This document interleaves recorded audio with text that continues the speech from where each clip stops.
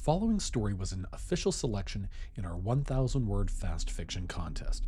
If you enjoy reading, writing, or hearing more tales like this, head on over to coldopenstories.com.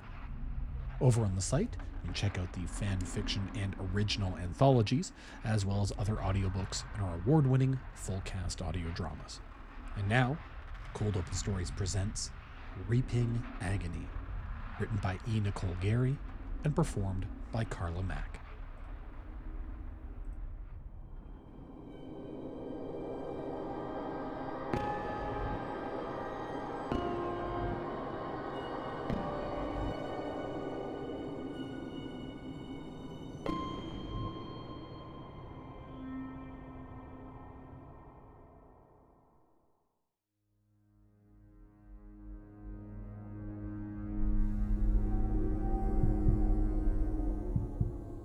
Valyixnar ran a pallid, claw-tipped hand through his greasy white hair. He tapped the runes on the lower console, resetting the device with his other two hands. Terrace opened her eyes. Her heart thudded in her chest as eyes scanned the darkness around her.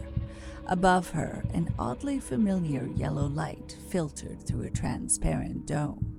She stood up as hoarfrost began to creep across the domed ceiling. She spun around. She was not the cause of the manifestation, though she knew it portended doom. As she watched wide-eyed, a shadow slithered from the far wall.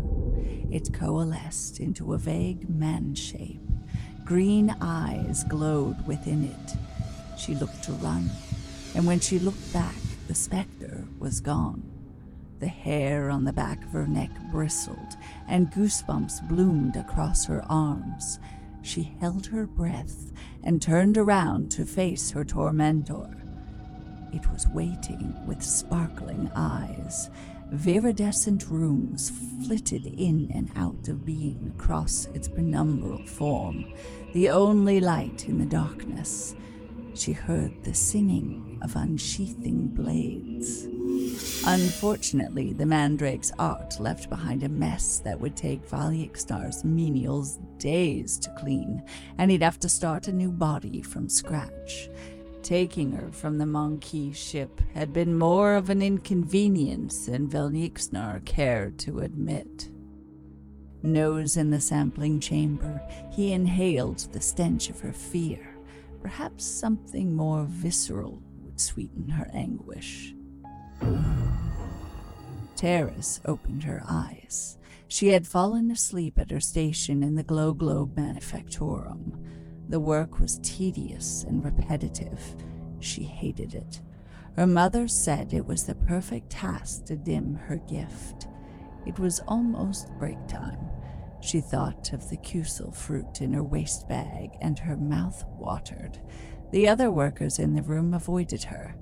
She knew they could sense the wrongness within her.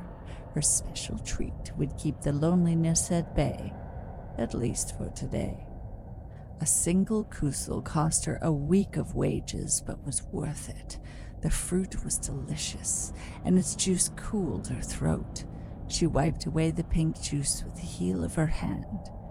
When she pulled her hand back, she was holding a glow globe. The white glass was flecked with bright spots of blood, and a jagged chunk was missing. Her mouth filled with the salty metallic taste of blood, and she felt it trickling down her chin. She gagged, trying to spit out the sharp, bloody pieces. A large piece of glass was lodged in her soft palate. She could feel it tearing across her tongue. Tugging it free with a yelp, she began to cough, sputtering up shockingly vibrant gobs of blood and bits of her ruined throat. Her esophagus was raw and burning. She felt consciousness slipping away as the coppery taste filled her nose and mouth. Valyixnar did not anticipate that the guardians of these souls would destroy rather than forfeit them. The racks had returned with but a single specimen. They would suffer greatly for disappointing him.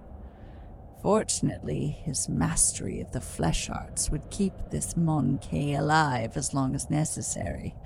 Her shining soul was easily plucked from the immaterium. He reset the device, a more personal misery. Terrace opened her eyes. Life aboard the ship had been dreadful, but she deserved it after what she had done to her mother. It felt like endlessly drowning, every sight and sound wavering in a disorienting fog. Discordant sounds and flashing lights permeated the place.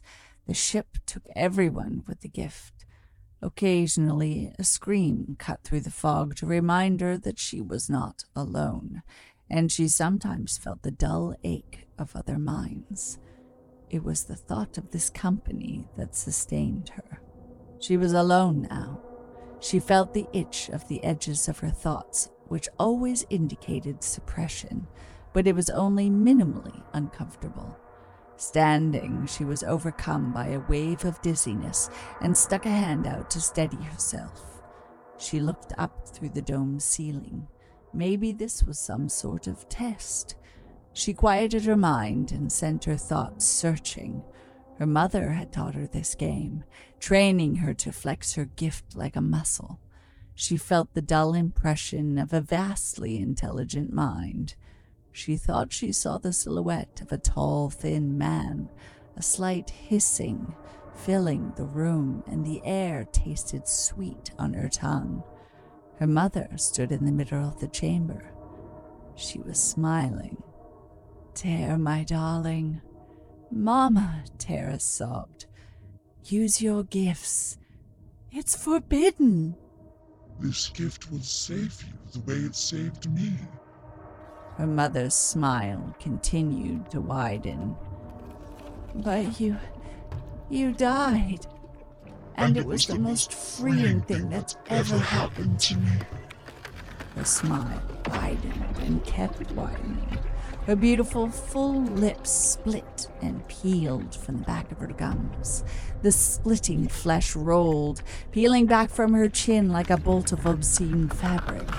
She battered her long lashes one last time before they were ripped from her staring eyes. The thing shrugged its way out of her mother's skin as if it were so much wet clothes. It continued to change as it lurched towards Terrace. Eyes sprouted across bloody sinew, fingers extended, claws ripped from the bloody wet stumps. Terrace screamed.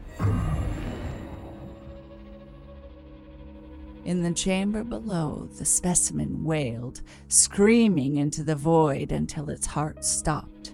The mind of one so sensitive to the immaterium was a fecund garden. Valixnar thought it overflowed with horrors. If only one were brave enough to sow the seeds of terror and reap the resulting agony.